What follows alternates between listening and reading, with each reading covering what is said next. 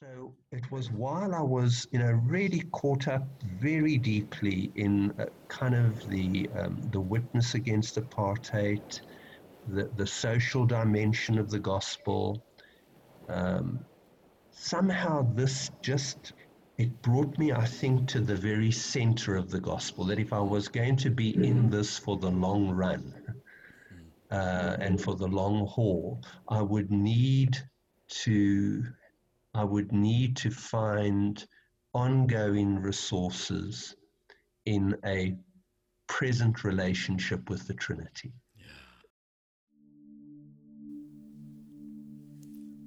It's a true gift to bring to you this sacred conversation with South African Methodist pastor Trevor Hudson. Trevor Hudson is one of the most respected voices of spiritual wisdom and authentic Christian spiritual life in South Africa and beyond. And I'm so grateful that we had this opportunity to spend time together. If you're looking for someone to companion you, to lead and guide you, teach and inspire you into an authentic spiritual life, I cannot recommend Trevor Hudson more highly enough. I've been reading his books and listening to his teaching for over 25 years. He's a deep source of wisdom for a flourishing life in God. I began our conversation by asking Trevor how he first encountered Christ, and he tells of how his heart was ambushed by the love of Christ after hearing the story of Jesus from a friend. So I hope you'll enjoy this wonderful conversation with a remarkable man whose life is so radiant with Christ. Just seemed a little different to other of my friends. He just seemed a little bit different in a good way. And I one day asked him, I said, his name was Philip. I said, Philip, there's something about your life that makes you just a little different. And he told me the story of Jesus. And Wow. and I guess my young heart was captivated. I think particularly by the cross and by Christ's self-giving on the cross. And then just one night, walking home down one of the city streets, I kind of said, Lord, I want to give my life to you, and I'd like to spend the rest of my life learning to follow you. And so that's how it started. It really started through the witness of a fellow pupil, a fellow student. Yeah. It's remarkable because we never really plan for these kinds of things that just occur through God's grace and mercy. It's just wonderful. But apparently you fell head in love with Jesus and wanted to be his follower. And that's really a sign of God's act in your life. It really is. Sure. Yeah.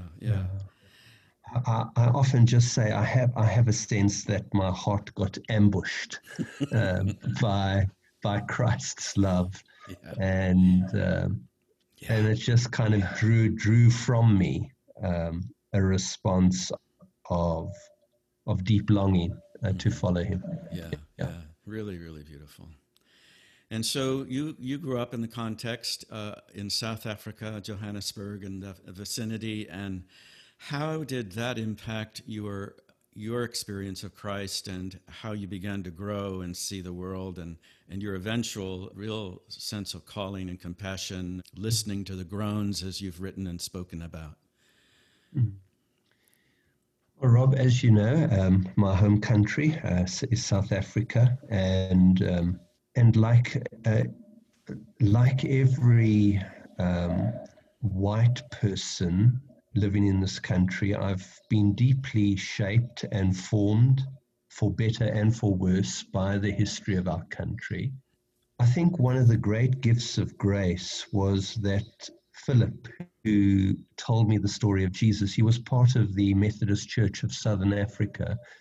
And the Methodist Church of Southern Africa kind of reflects very accurately the diversity of our country. So, the Methodist Church in Southern Africa, I would say, is plus minus 90% black, 10% white. And so I found myself within a church, even though I grew up in a highly segregated apartheid situation, I found myself in a church that opened doors for me in terms of personal relationship and contact with fellow Black Christ followers. Mm-hmm.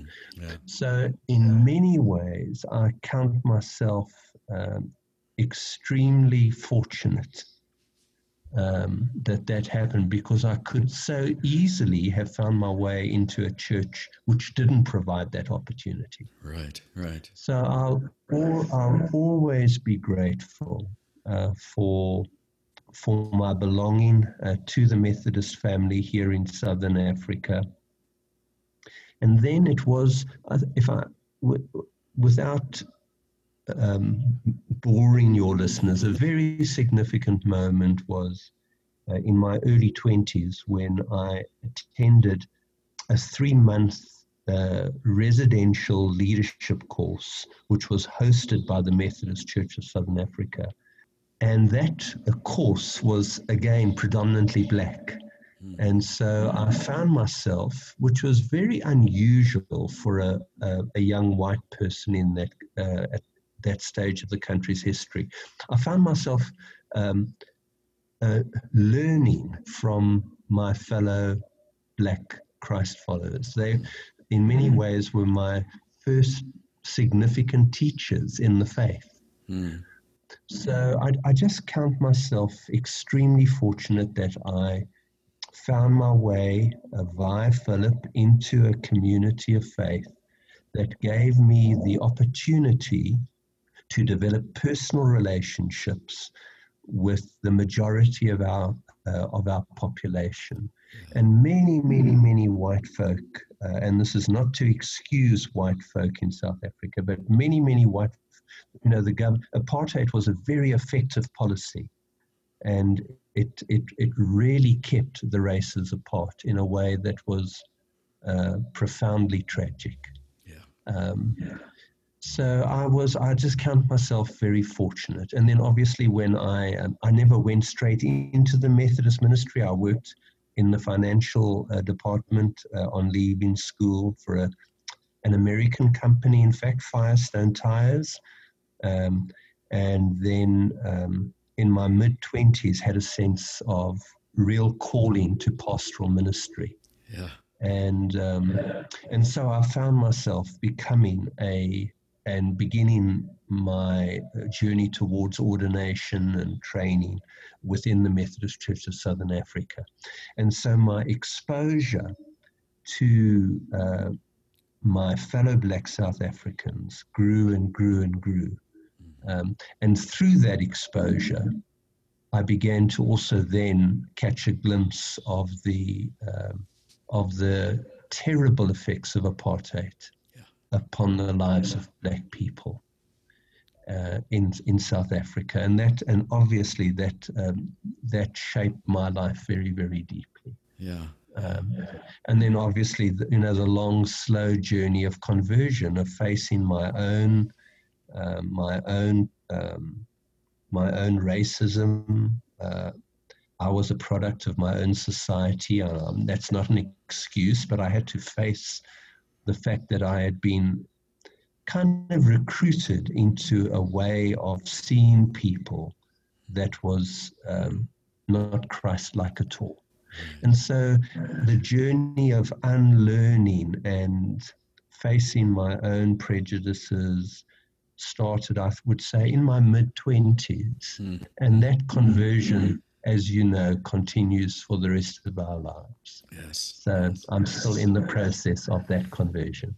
Yes, as we all are, and so current, obviously, here in the United States and around the world with current events. And I think that if one can look at history, perhaps God's hand is here and inviting us to once again examine our common humanity. And but it's fascinating to me, your experience and your exposure and your active involvement in ministry with people of color. And so I just think that's a remarkable part of your journey. It really is, really is. Well, for me, it's just been a remarkable gift of grace. And for me, that it was the gift of God through God's own church, and that was a real gift. Yeah, yeah. Well, I want to also move towards some common ground, but I think your again, the blessing of your life in ministry of encountering Dr. Dallas Willard and his impact in your life, and also Ignatius of Loyola, two principal voices, as you call them, and indeed in my own life in ministry have had such unbelievable impact. But I'd like to hear a little bit about those two and how you've come to know them and what they mean to you and how they've influenced you. Yeah. Oh, thank you, Rod. Thank you for that. And you will need to stop me because I can talk now for ages, but I'm going to be quite strict on myself. But in 1985, our one daughter had just been born in 1984.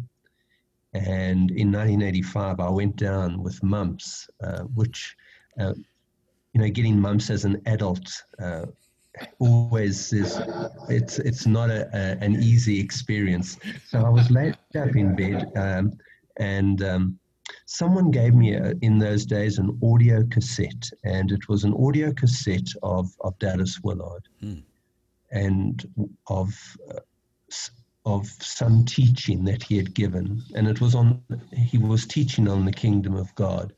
And I think when I listened to that tape the very, very first time, I had a sense that he was saying something that was very, very important.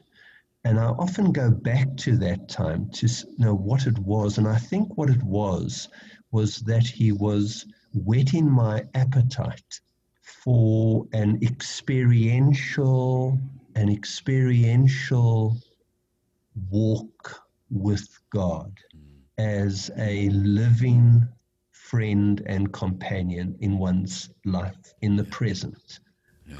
So it was while I was, really caught up very deeply in kind of the witness against apartheid, the social dimension of the gospel.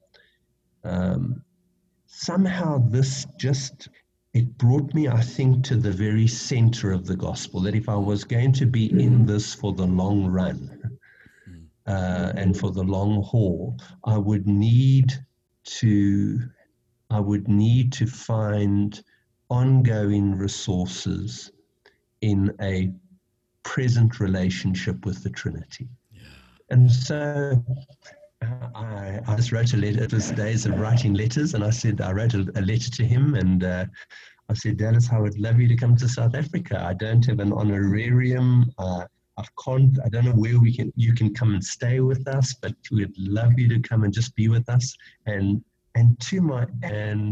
he came and he spent 2 weeks with us here in Southern Africa. And that was the first of 4 visits. My goodness! Wow. That was another gift of grace. And just as I'm speaking to you, I'm just so aware of gifts of grace. And that was a relationship with him until he died. And thankfully, the relationship still continues now with his wife, Jane, and particularly with his daughter, Becky. Yeah, yeah. And then with Ignatius, that came in 1990. And it came when a long-term vocational dream, it became clear to me that I would not be able to pursue it within the Methodist Church of Southern Africa. Uh-huh. And I didn't want to leave the Methodist Church of Southern Africa. It really was my mother in the faith. Yeah. So of my seniors who felt that it was not appropriate and right for me to follow the particular path that I wanted to. So I was in a kind of vocational crisis. Yeah. And an Anglican an Anglican sister, Sister Maureen, said to me, Trevor, I think you should do the exercises of Ignatius. My goodness. I had no idea what they were. Yeah. And she said, I know a monk down the road, Father Andrew Norton, an Anglican monk from the Community of the Resurrection. And he's trained to do this, and he'll take you through the exercises. So I just went straight from her, knocked on his door, and he met me at the door, and I said, I'd like you to take me through the exercises. Goodness. And he just kept chuckling. He said, I don't know. He just kept saying to himself, I don't know what a high church Anglican like me is doing with a low church Methodist like you. But, just doing the exercise, him leading me through the exercises, I did them in daily life. That was a very, very, again, another deepening experience of conversion and of discernment. And even though it wasn't part of my tradition in any way, I wanted to make those exercises available to people within the Protestant tradition, particularly within the Methodist family. Yeah. And so I knocked on the door of the Jesuits, and I asked them if they would help me. And the Jesuits in South Africa have been very generous in they've helped me to understand the exercises and also to give them. And in fact, I do some training with them at the moment, and we train people to give the exercises. It's a 4-year journey, and it's been a huge privilege to work with them. Yeah, wonderful. I remember in my Doctor of Ministry class with Dallas, I was struggling with what I should be doing for a final thesis or paper, whatever. And he just immediately said, I think you might be interested in Ignatius of Loyola. Especially as he was able to engage people wherever he went and call them into this relationship of following Christ with these exercises. So it's fascinating, the connection between Dallas and Ignatius. Yeah. Right. And I know that in his, I know two things may be of interest to those listening. On the one hand, he, in his book, The Divine Conspiracy, he suggests that the exercises are one of the very best templates, for discipleship and for formation, provided they are suitably adapted, to the person that is doing them. Yeah. And and then on the other hand, Jane Willard, his wife, is really is a very, very good giver of the exercises. Is she really? And she gives each year she gives the exercises to a group of people. So she's been doing that now for the last. I don't want to exaggerate, but I think she's been doing it for the last 10, 15 years. Yeah. And I know that her ministry in giving the exercises has meant a great deal to many, many people. That's fascinating. It really is. And I think for our listeners, I just want to encourage them, both through your work and through Dallas's work, to see this reality of a living experience, and what maybe as Dallas and you also talk about, another kind of life that the gospel really has called us to, and the transformation of ongoing discipleship and following Christ. Yeah. It's just the heart of the message. Yeah. I think that is, to speak a little crudely, I think that is the core business of the local congregation. I really do believe that, and have given myself to that ministry as a local pastor for over 40 years. Yeah. Wonderful. Wonderful. as you have. Yeah. Yeah.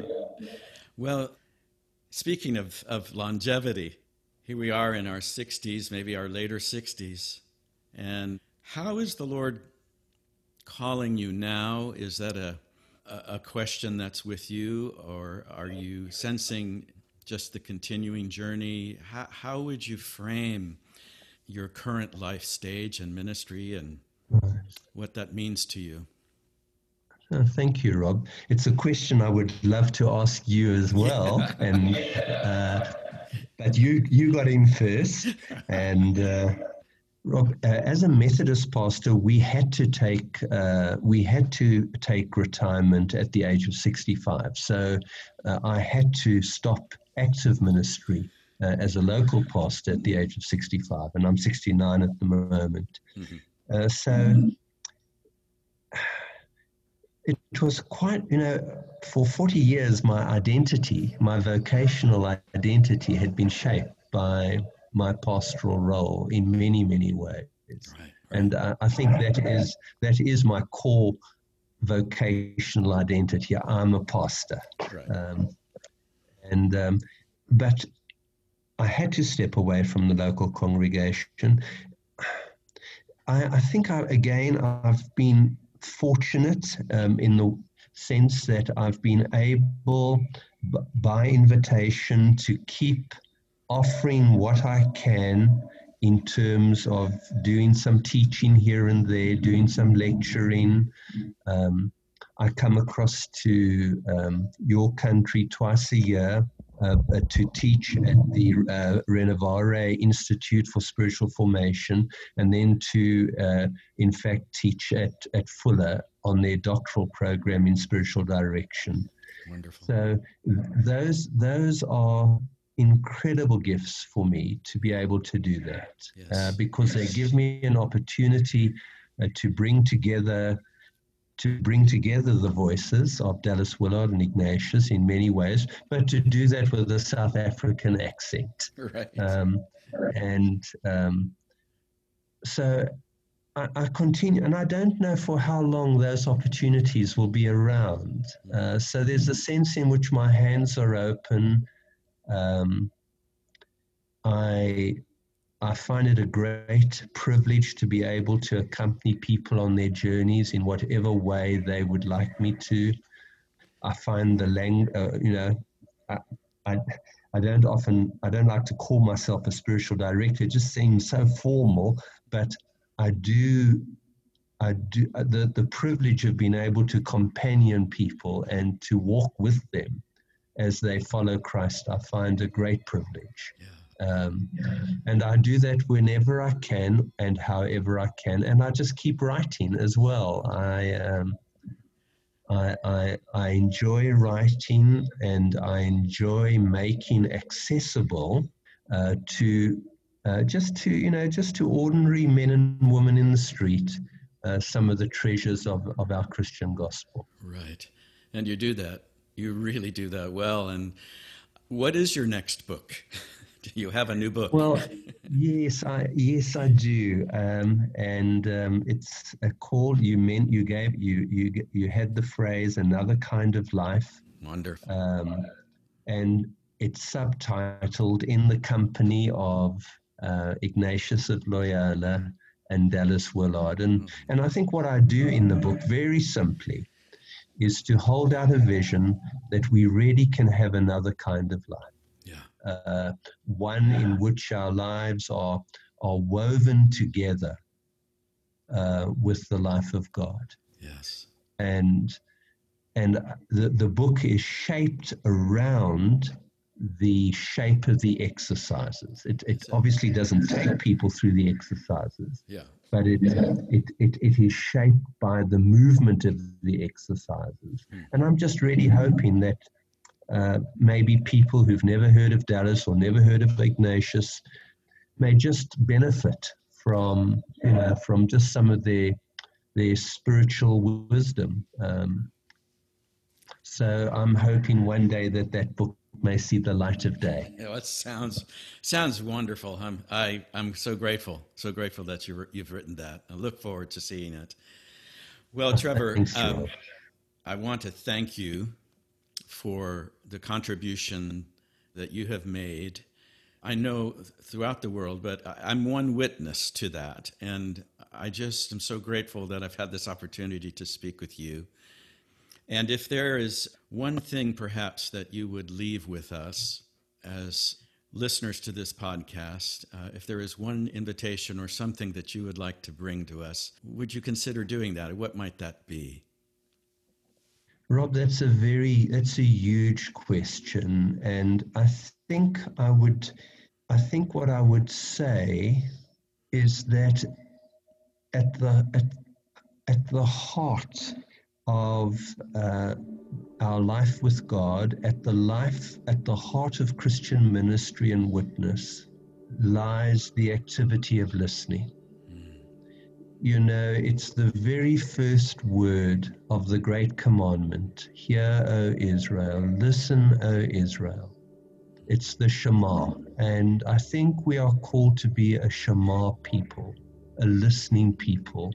And I feel that we really need to be listening very, very deeply at this moment of history, listening to each other, listening to those who struggle very deeply, listening to those who've maybe been put on the outside of our society. And I think it's in that listening, that deep, deep listening. Paul writes about this in Romans 8, this listening to the groans. The groans for justice, the groans for dignity, the groans for reconciliation.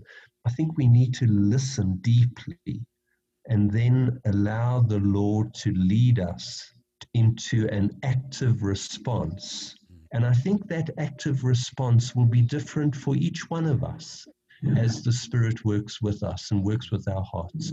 So as I get older, I'm saying to the Lord, will you give me the gift of ears? Wow.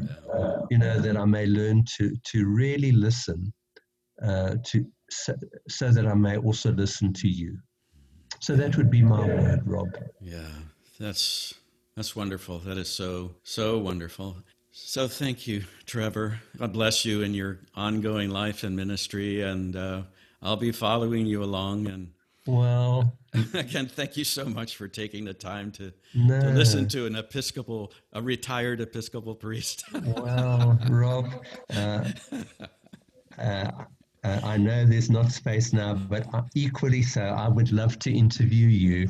And my hope and prayer, and I really mean this, is that somehow in God's providence, one day our paths may cross in flesh and blood. Yes, I hope that may happen, and that would be a joy. It would be a joy, and that would be a mutual joy. So right. Thank you so much. Okay, God bless you, Trevor, and love to your family and your friends, and thanks again. And we'll be in touch. And I'll let you know, Rob. And I'll send you an email, let you know when I've dropped the podcast. Okay. Thank you. Appreciate Cheers. That. Blessings. Bye-bye. What a wonderful, sacred conversation. I hope you feel inspired by South African Methodist pastor Trevor Hudson. I want to really encourage you to look at his books. They're so helpful. He's an excellent writer, and he makes accessible the treasures of the gospel and this new and another kind of life in the kingdom of God, like no one I have read. It's really, really a gift. His preaching and his sermons are also so well done, and you can search for those on Google. So what a blessing. Thank you so much for tuning in and listening to this podcast. If you enjoyed it, let me know that. Give me a note or send me an email or make a comment. But God bless you, my friends, as we continue to be on the journey of another kind